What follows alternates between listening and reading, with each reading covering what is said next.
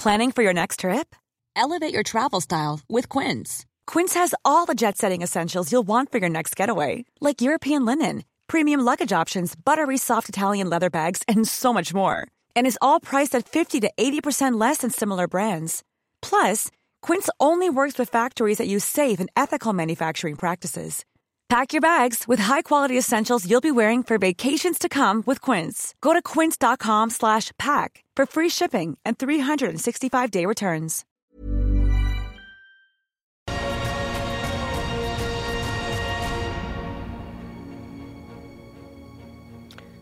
Hello and welcome along to the VMTV Rugby Pod. Matt Williams and Alan Quinlan, as always, join me. We're looking back at round 2 of the Six Nations. Suppose we better start, Alan, in Dublin, Ireland. 6-try winners over Italy and kept them scoreless. Doesn't happen much in rugby. What did you make of the performance? Pretty impressive, wasn't it? Yeah, it was. I think if you were to look at all the positives, there was loads there. The lineup was exceptional again. And I think, obviously keeping the opposition to 0 is really good as well. Loads of offloads, defenders beaten were 33, 12 offloads. So Ireland's attack is in great shape. I think where they probably let themselves down or were frustrated a little bit at times were some of the turnovers when they got into crucial positions. But, Robbie Henshaw scores a try, you're in the 40s. I think you could have got 1 or 2 more and it could have been a lot more on the scoreboard. But to win 36-0, get lots of players on the field.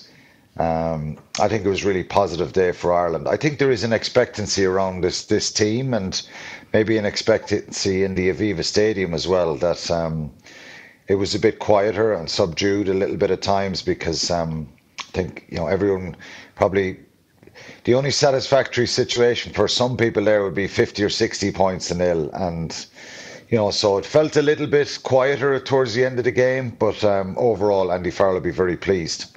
Matt, you were in studio with us. Andy Farrell, as Quinny says, will be very pleased. What do you think he'll be pleased most about? On the first half display, as Alan said, the resurgence of the line out back to where it was this time last year. And again, they stole some ball off the Italians.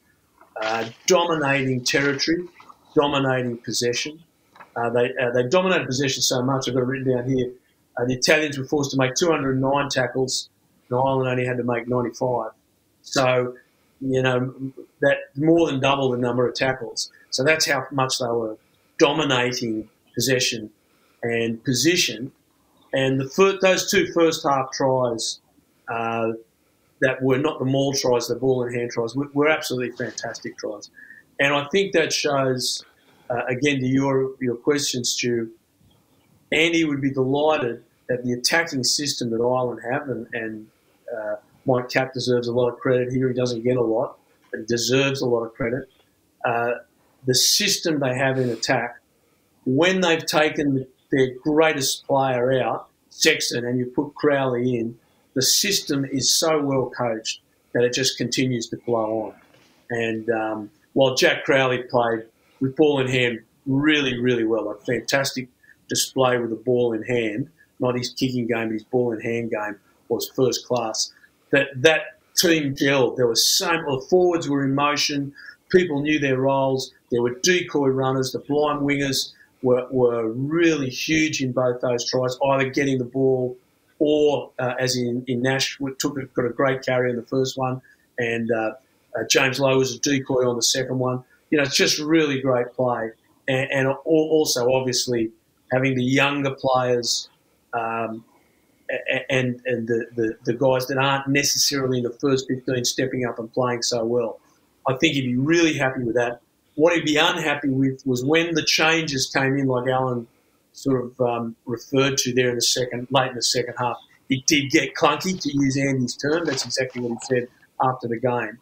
But I think that's to be understandable because of the 7 players out, Todd Byrne, Peter O'Mahony, Conor Murray, Healy, Furlong, Aki, and Gary Ringrose, which I forgot to mention there. There's the 7th one out.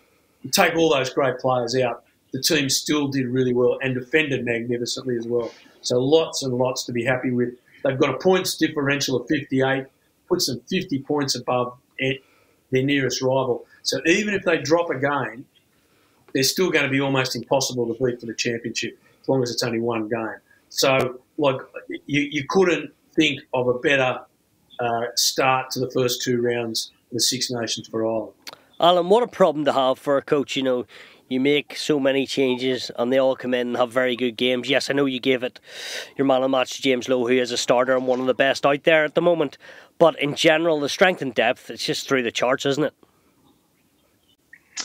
Yeah, it is. I think this has developed probably before the World Cup. Not just this isn't a kind of a quick transition, and Ireland have got to get a load of players out and a load in. It's an exceptional squad, and I think this group are further ahead than all the other teams. I think France, obviously, without Dupont and Intermac, are a different team, and we've seen that. And the hangover there, probably suffering from the World Cup, has affected them. They still have, a number of players injured as well. Miafu, the Toulouse second row, Tau Fifanua, Paul Willems has gone. That's a lot of strength and power that's out of that French side, and Intermac and Dupont. So I don't think we should get carried away, but the reality is Ireland their game is in better shape than the other nations, and it's a really good place to be. I think you had third choice tight head Tom O'Toole finishing the game, you third choice loose head and Jeremy Lockman finishing the game. Harry Byrne, you could argue and say realistically, is he second or third choice? Probably third choice fly half, getting plenty of game time. Jordan Larmour, being on the field as well. So there's a number of players there getting valuable experience and game time. Jack Conan reminded everyone how good a player he is. So I think very important depth in this squad. And the emergence of Joe McCarthy gives you that real kind of physical presence in the second row. So he's added to that list now in an area that maybe a little bit of concern. Now he's probably up the ante with a lot of other players. Ian Henderson, with all his experience coming on, ran that line out really well. So they're in a good position. I think the challenge, Calvin Nash has been superb as well. The challenge for the group going forward, I think, is they're obviously just focusing on Six Nations now and trying to do what no other side has done and win back-to-back Grand Slams in the modern era. But I think the challenge going forward will be to try and get the age profile down a little bit and get some really young players and drop them in there. There's a number of the players that I mentioned there are not youngsters. Do you know what I mean? They're guys in their mid to late 20s. So, of course, Harry Byrne is still very young. Jordan Larmour is still relatively young. But I think that's the challenge going forward. But it's a great position for them to be in. And I was thinking about this. I don't know what you think, Matt. I think after the disappointment of the World Cup, I think nothing less than a Grand Slam would go somewhat towards making it up that disappointment in the World Cup. I think if they were to finish after the Scotland game winning a Grand Slam, and there's no guarantee here because we don't want to be giving ammunition to the Scots or the English or the Welsh in the next few weeks, but there is no guarantee. But I think if they were to win back this Grand Slam again, I think it would be a real good energy booster for this group going forward. Matt, one of the young players I want to mention is Jack Crowley. You've been very complimentary with him with ball in hand and controlling the ship. You were pretty critical of him off the tee. Is that not something which he will just grow with, and with more pressure involved, he'll start to kick those goals? And where are your concerns there? Sure, I think Jack played superbly with the ball in hand. The week before in Marseille off the tee, he was fantastic. So let's in no way am I trying to pull the young man down or say he's not a quality player. I'm just making the observations. And I want, not that Andy listens to me, but I want them to stick with him. I think they're doing the right thing. Jack is not the finished article. We all just have to understand that. If you are going to survive as the international 10, and in Ireland, you're going to be the goal kicker because there's no one else kicking goals in that team except the 10s, right? So let's just do that. you have to be kicking around 85%, ideally 85%. Sexton kicked 88% at last year's Six Nations. Ramos kicked 84%. No one wins big championships kicking below 85%. That's just a stat that's held across time. Like, Grant Fox, 87 World Cup, Michael Lynagh, 91. You can go through Matt Burke in 99, Johnny Wilkinson in 2003, Stain in 2007, Dan Carter, like everyone going through, and then Andre Pollard, all those either kicked 100%, so Burke and Pollard kicked 100% at World Cups, or they kicked above 85%. That is held across the whole World Cup cycle. So you've just got to do that. And if you're going, you can't stay at 85%. If 1 week you're kicking 6 out of 7, and the next week you're kicking 2 out of 5, like that doesn't keep your percentages high enough. So Jack has to work at that. He's got to be more consistent with his kicking game. His ball and hand game, in both Marseille and in the Aviva, was great. He's been charged down twice in 2 games. That's his depth, and that's his selection of when to kick. He can kick. He's a great kicker. We know that out of hand. But his choice of what he's kicking, he has to get better at the international game. When he's getting charged down, he's too flat. So that's a depth issue, and choosing when to kick and that. Off the tee, it's on the right-hand side of the field. He's a right footer, so people at home, when you're a right footer, the left-hand side of the field is easier for you. It's just natural where you come around. So Jack has to go away. And I don't know who's his kicking coach, but he definitely needs kicking coaching. He needs to get that up. If he gets his kicking game up to that 85%, he'll hold that jersey for as long as he wants. If he doesn't get it up to 85%, they will give other people a go. Ross Byrne is coming back, and Ross kicks around that percentage. Ross is a very, very high percentage kicker. You're not going to go to South Africa and go to the High Veld and win unless you're kicking in that 80 to 87% bracket. Matt, I think you did John Eales a disservice there. Was he not the kicker in 99? No. Berkey kicked, Coach Matty Burke. He kicked 100%. Berkey kicked 100%.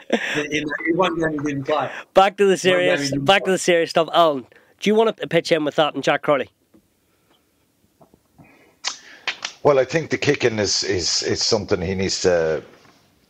he can get better at, and it's just a little bit of composure. His technique, there's nothing wrong with it. I think the more practice, the better you get.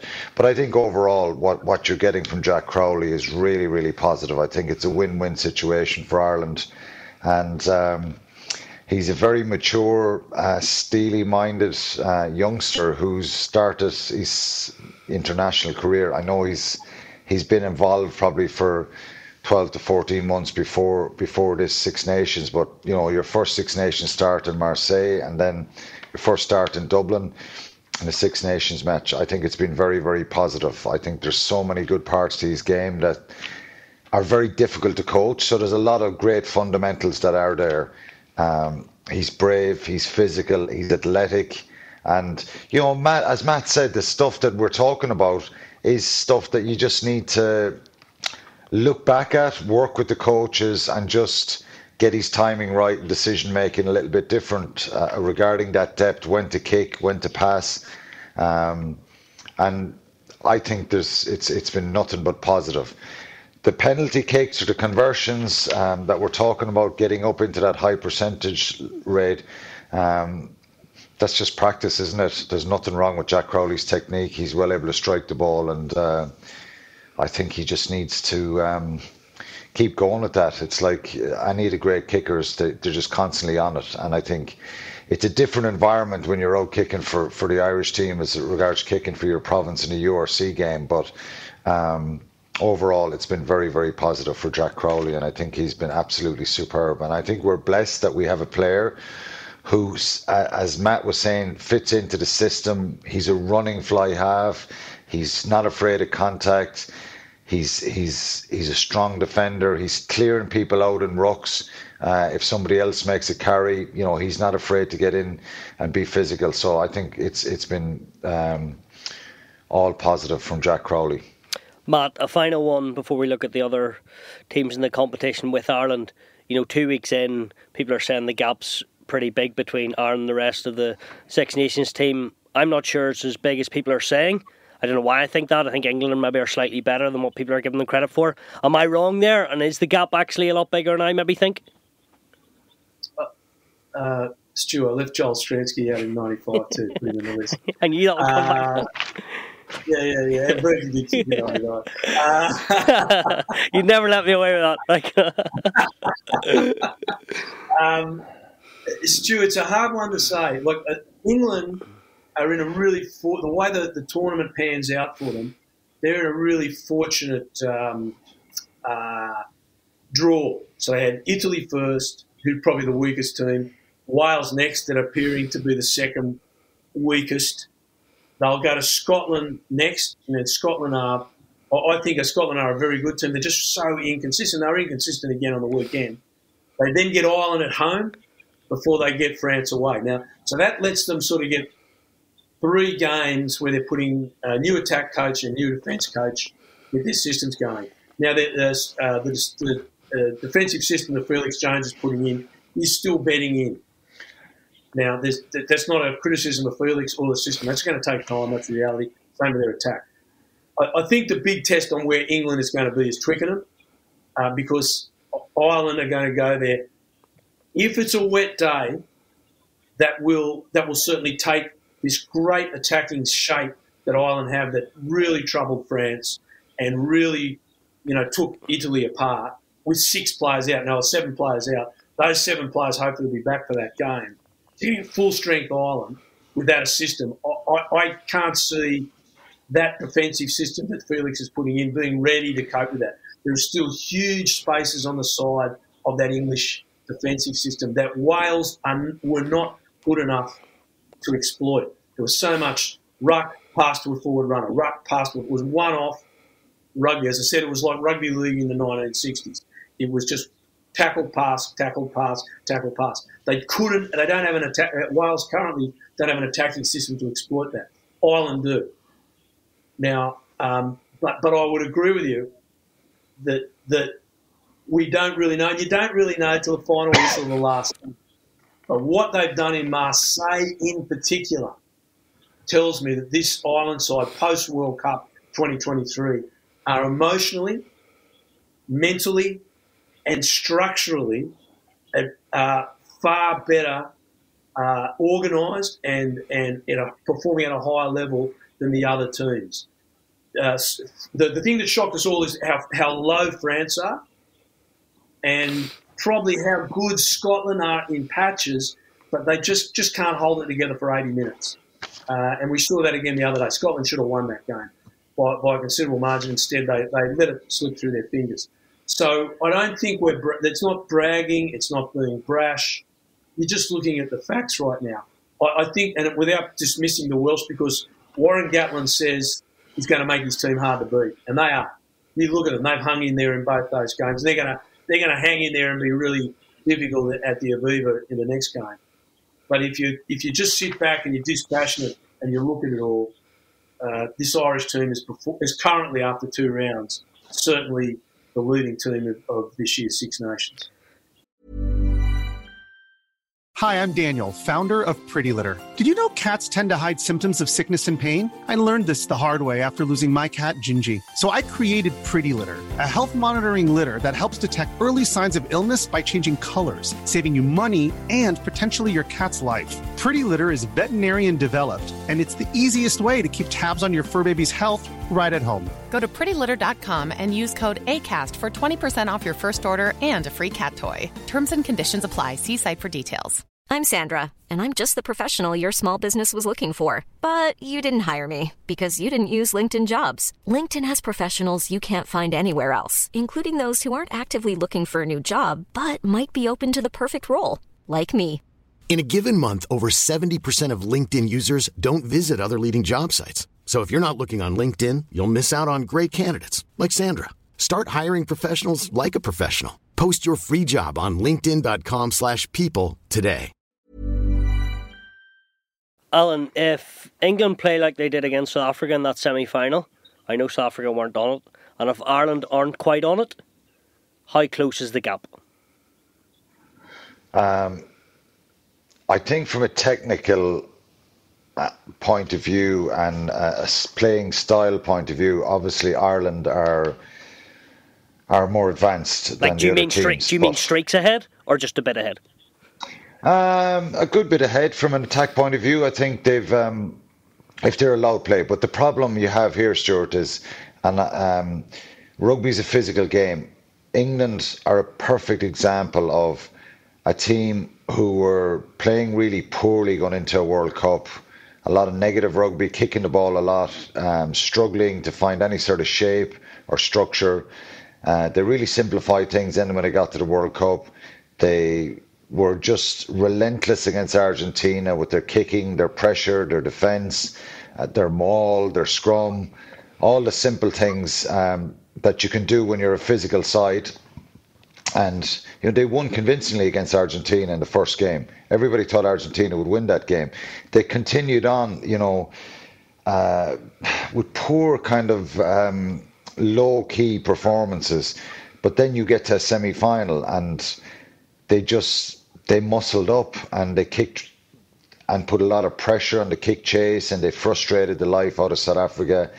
And on the balance of the game, you probably say they should have and could have won that game, and they could have been in a final. Are they capable of doing the same thing to Ireland? Absolutely, because you're always going to get a physical approach and a physical, aggressive, dominant kind of a confrontational approach from England. And historically, they've always been bigger and able to muscle up against better teams who are more skillful. So ultimately, rugby comes down to that sometimes, which is a little bit unfair. So they're capable of doing that. And, under no circumstance can Ireland underestimate Wales or England or Scotland. I don't think they will. But I just think for us on the outside, they're a better team. They're a very balanced team. Ireland themselves are well able to match physical, more bigger sides against themselves. But you wouldn't be getting carried away thinking Ireland is going to turn up in Twickenham and win there. No way. That's not going to happen. I think any sort of a win for them in Twickenham will be really sufficient. And I think, but will Ireland, the question I always get asked, will Ireland change the way they play? No, they won't, because I think they're gone so far and they're so cohesive in their attack. I think in the other side of things, they should, and maybe against New Zealand that quarter-final, maybe we needed to be a bit more pragmatic and kick a little bit more and actually get into the opposition half and with some good tactical territorial kicks. But I wouldn't be overly concerned, but you're not going to just turn up against any of the three teams and expect to have a waltz in the park. When you're the underdog, and Warren Gatlin's team will be abrasive and aggressive, and Ireland are going to have to be patient in all these three games. But, if you ask us, are they good enough to win, and should they win the three games? The answer is yes. Yeah, fair point. They should, as you say, and on form they should, of course. Matt, Murrayfield on Saturday afternoon. You were in studio, Scotland, France. All comes down, of course, to the referee's question. But for you, a try? Stu, I thought it was a try. Let's come back a bit. Let me say I really feel for the officials here. I thought referee Berry did a really good job in that game because we hardly knew he was there. I don't think he made bad calls. I thought he was staying out of it. It should never have been in that situation. Scotland should have had that game long before it got to that point. And, there was a scrum just before half-time. There was a sin bin to the French. At the second setting of that scrum, and it's at the 41-minute mark, take the points, get ahead. Scotland seemed to think that they could just rope-a-dope France for that last 40 minutes. And it was never going to be the case. France played really poorly. Probably 6 seconds of great rugby from Bill Berry, a great kick through, terrible backfield defending from the Scots, shocking positioning from their fullback, and they score a try. And all of a sudden they're behind. They then play really well. They get the ball in hand, they show what they can do, and they can play good rugby. But they should have done that for a lot more of the second half and put the game away, get 2 scores ahead. And got to that last one. So what did you looked at the replay, and the referee said, held up. It's hit a leg. And when you see the replay, it does hit a leg, and then it definitely slides onto the ground. There's no doubt it got grounded. And again, I felt for the TMO, because the way it works, the referee said, I have no try. Can you give me evidence that that's a try? Now, we could see it hit the ground, and we all knew it was a try. Everyone knew it was a try, but you couldn't tell if it was over the line. And so was it definitely over the line? And he couldn't prove that. And I really felt for the officials, right? Because they've got to stick to their guidelines and what it says. On the guidelines, that was no try. Did I personally feel it was a try? Yes, I did. And I think everyone did. Now, here's the only other part. If we didn't have a TMO, it's no try. Because the referee said, held up, and if there was no TMO, end the game. It's over. But it wasn't. Was justice done? Probably not. You could go back and say there was a great break by Gail Fiku in the first half.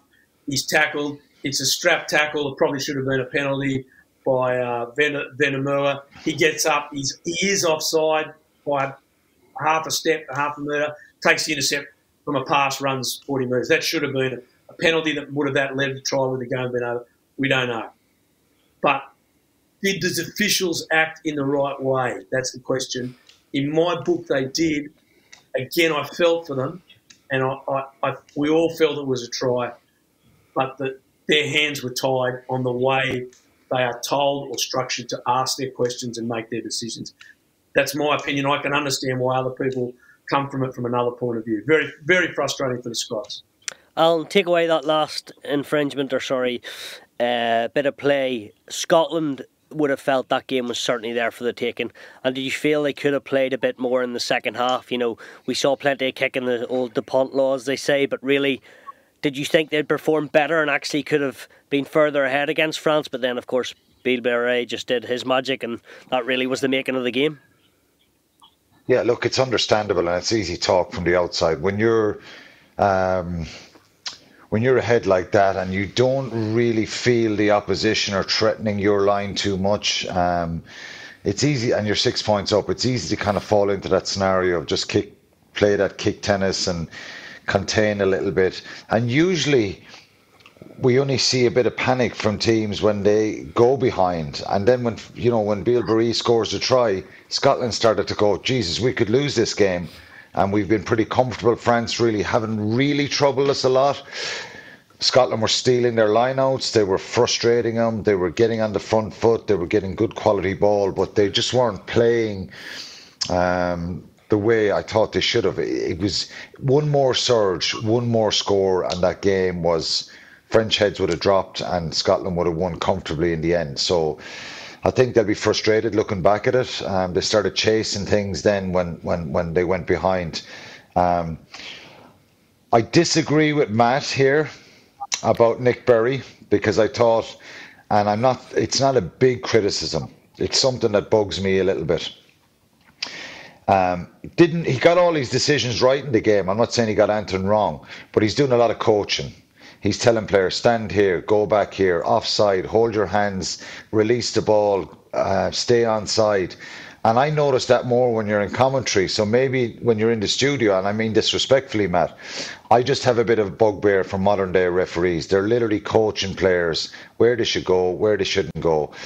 And then you have players who can push the pin a little bit, and they know they have a referee who's going to say, oh, step back a little bit there, you're offside. I think there should be less of that in the game. The kick tennis stuff that was going on, that's out of his control, obviously, and all our control, but World Rugby need to change that, because you have too many players in the middle of the field just standing still. You got to work players, fatigue them. Player who kicks the ball has got to bring people on side, and they can't move until they're brought on side. This scenario of standing 10 yards away from the receiver and you can move forward when he moves is wrong.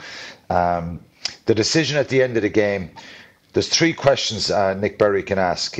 3 situations here. The first one was, it's held up. Can you show me if it's a try, or basically change his mind? His decision, it's held up. Can you provide evidence that the try has been scored? The next question he can ask is try yes or no.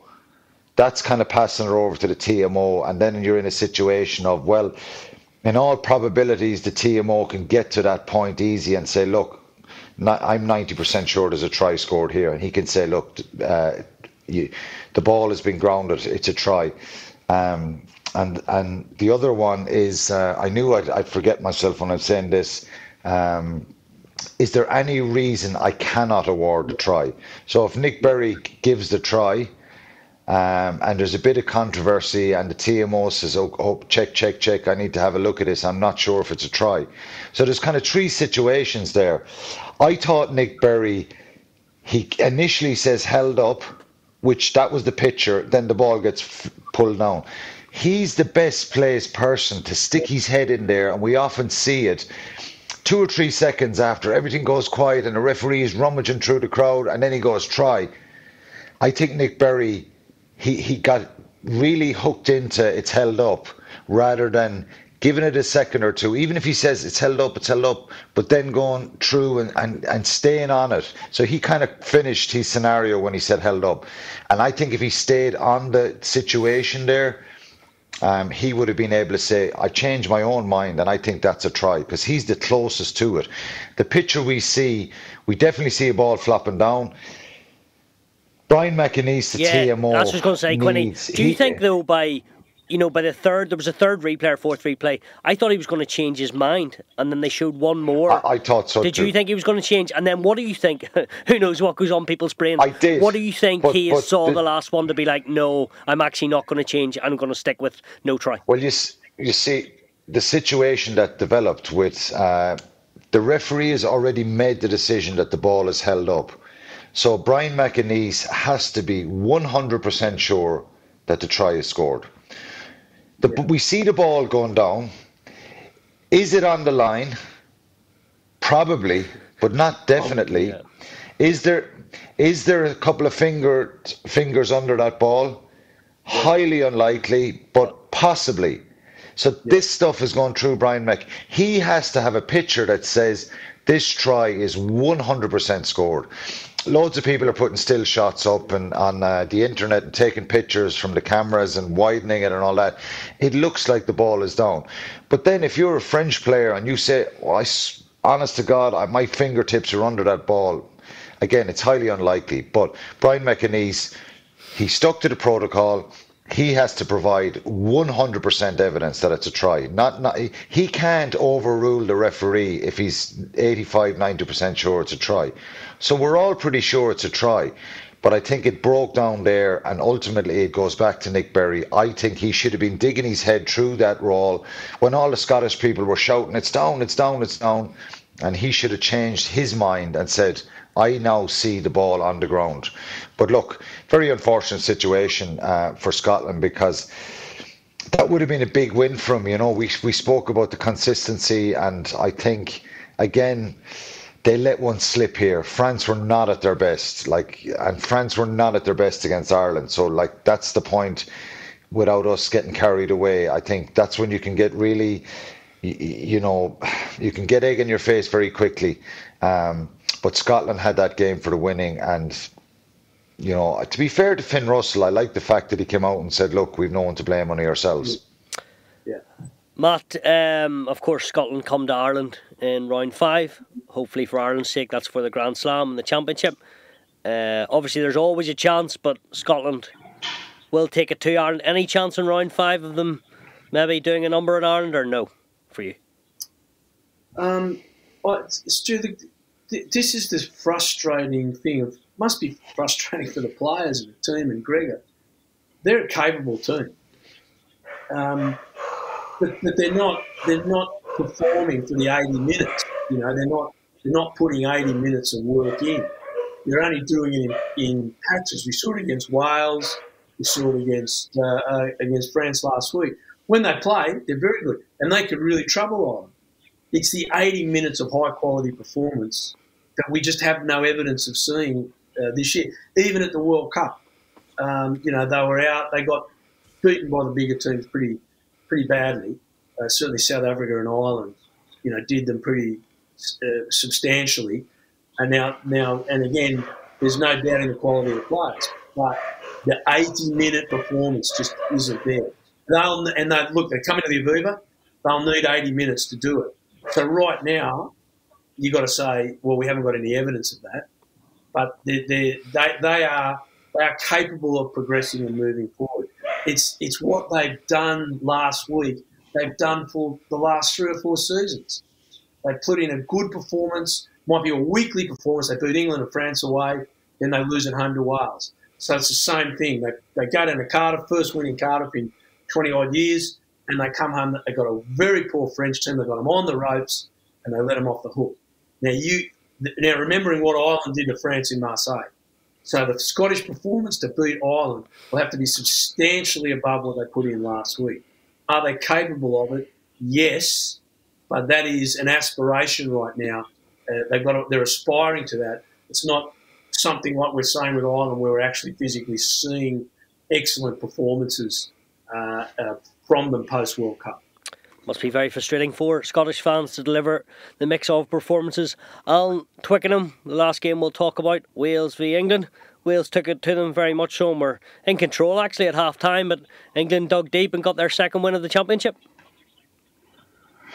First of all, Stuart, the Scottish fans love having a pop off Matt Williams anyway there. So you can't help yourself, Alan. I don't think they can. I don't think they can have a pop off you this week, Matt, because it's 100% true.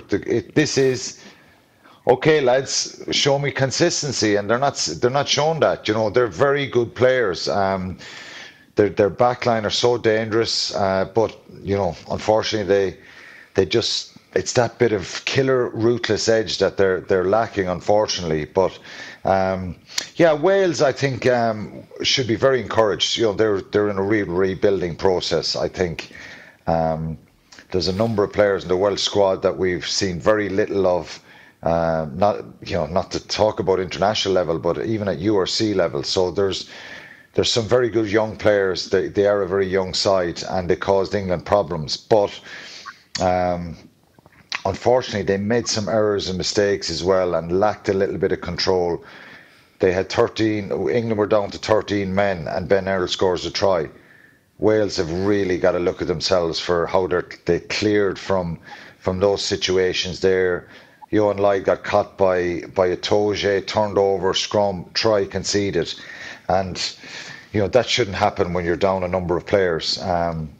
But look, I think Warren Gatland will be encouraged. I think there's probably a little bit of less pressure on Wales because there's much of their experience gone, and they're trying to blood new players and trying to get young players through. And but it was a poor game again. It was a poor game from an attack and execution point of view from both sides. But England just kind of muscled up at times and were physical and stayed in the game. I think the crucial part is that Ben Earl try, and but Wales, their ambition and ability to attack is there, and they want to play more. But I just think they're lacking that little bit of power up front, and it'll be interesting to see what they bring to Dublin, how confident they are. But I suppose Gatland will be pretty pleased with probably the second half against Scotland, and most of the game against England. They had that game, it was there for the taking, and they just didn't have that killer kind of punch to win it in the end. Matt, a final one for you in this week's pod. 2 weeks into the championship, has it gone the way you would have felt, maybe apart from France under-delivering? Pretty much, Joe. I think the biggest issue is how poor France are. I didn't pick that. In Marseille last week, talking to everyone on the sideline, including Al, we bumped into each other before the game. No one thought it was going to be 5 tries to 1 to Ireland. Everyone thought a close game. Ireland could win if they scored early. But the performance of the French team has been disastrous. I mean, they've got to go to Cardiff on the second last weekend. That's going to be a troublesome game for them. That's going to be a troublesome game for them. So where they are emotionally as a team, is very poor. They're just not at the right emotional pitch. Their line out has just fallen apart, like drastically fallen apart, and they are lacking direction in attack. Gail Fickou had a much better game there the other day. You wouldn't know Jonathan Dante was on the field. So that's the big issue so far. And look, I've got to say the other one. I didn't expect Ireland to be this good. I didn't. I didn't expect them to be so seamless without Sexton. And again, we've got to give Jack Crowley so much credit for that in attack, as we've said earlier in the show. His attack with ball in hand has been really first class. And those systems that Ireland have in place have just worked magnificently. And I expected some form of betting in period for whoever they would pick as 10, and Crowley's done a great job. As I said, it's just Jack's kick selection in general play and his kicking off the tee last week that is showing inconsistencies. And young players and young teams like Wales give you inconsistency. That's part of the learning curve. They give you inconsistency. What's helping Jack with the Irish team is there are so many experienced players across that team. Seven players to come back into that side to add to that leadership around him. So he's just got to get his kicking tee right. So the other part is I did expect England to be performing poorly, as I said, because they're betting in new systems. A year down the track, I think it'll be a very different English performance.